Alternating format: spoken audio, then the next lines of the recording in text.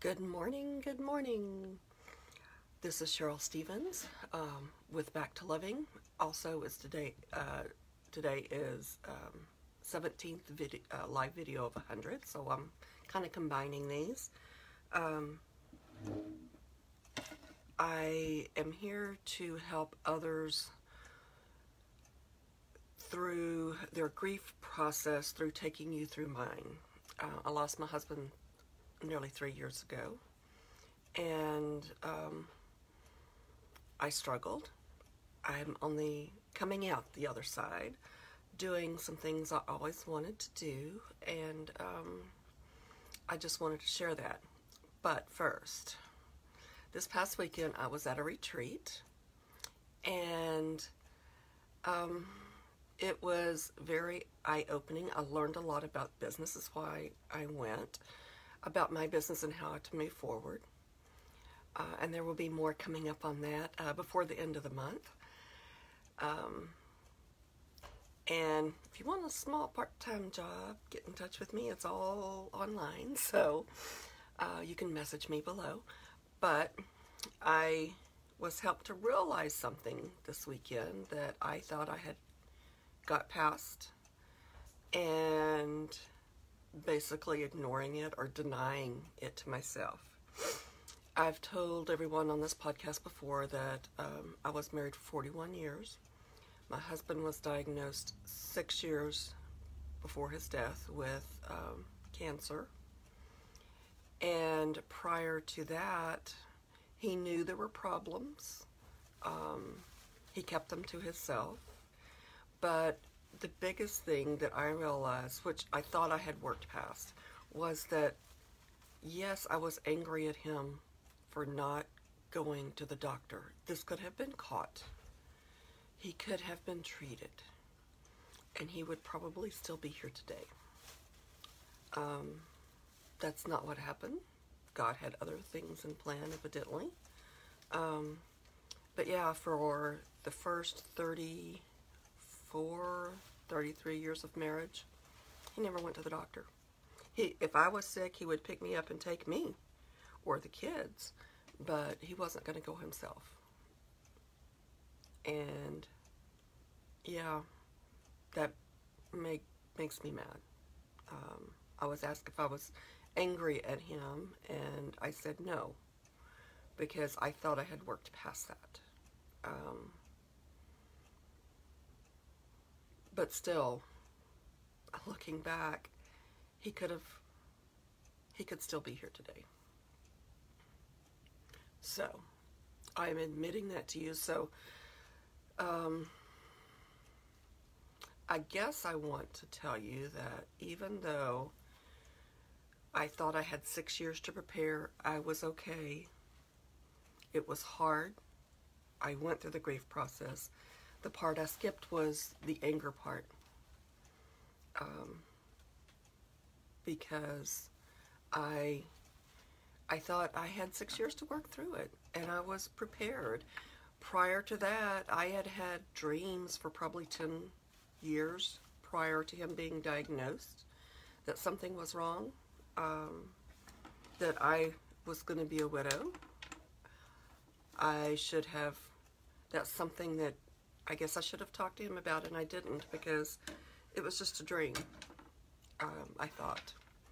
I now think it was probably something a little deeper, and I should have pursued it with my husband, and I didn't, and I am so mad at myself for not doing that.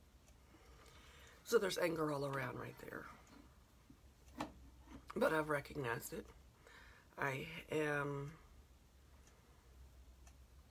It's over. It's past. I'm ready to move on. As I'm coming to you with no makeup, fully open here today. So, I needed to get on here and tell everyone that, because I had told you before that I was okay, and that's not true. I did not realize it till this weekend, talking to some friends and them asking me some questions about it, and that's why I'm here, to apologize to everyone that Yes, I was angry. I think the anger has turned into mad right now, or sad, that he could have prevented this. We could have prevented this. But I am working towards the peace of the way things are now. I am working on some projects that I've always wanted to do, and just felt like I never had time, which is a lie. And I'm going to be okay. So I'm going to keep it short today. I just did want to get on here and tell you there are, someone tells you they're not mad or angry, give them a little time and go back and ask again. Had I not been asked those questions, I would probably still be living that life now.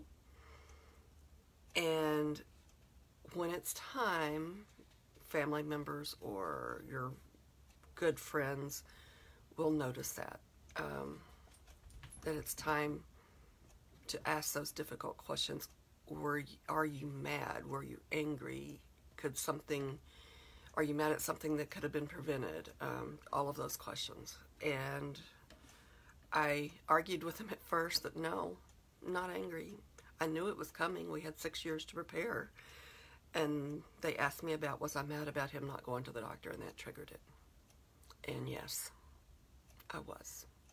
And still am. Not angry. I'm mad. Like I said, it's moving down the scale. I would love to have my husband here with me, but I don't. So that's what I'm living with right now.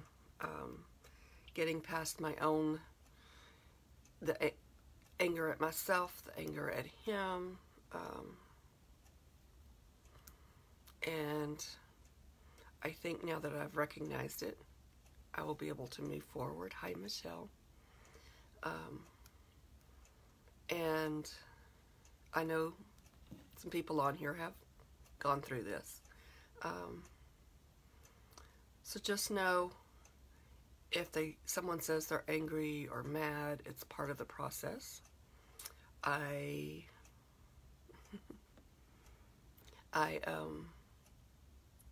lied to myself and hid that process for nearly 3 years.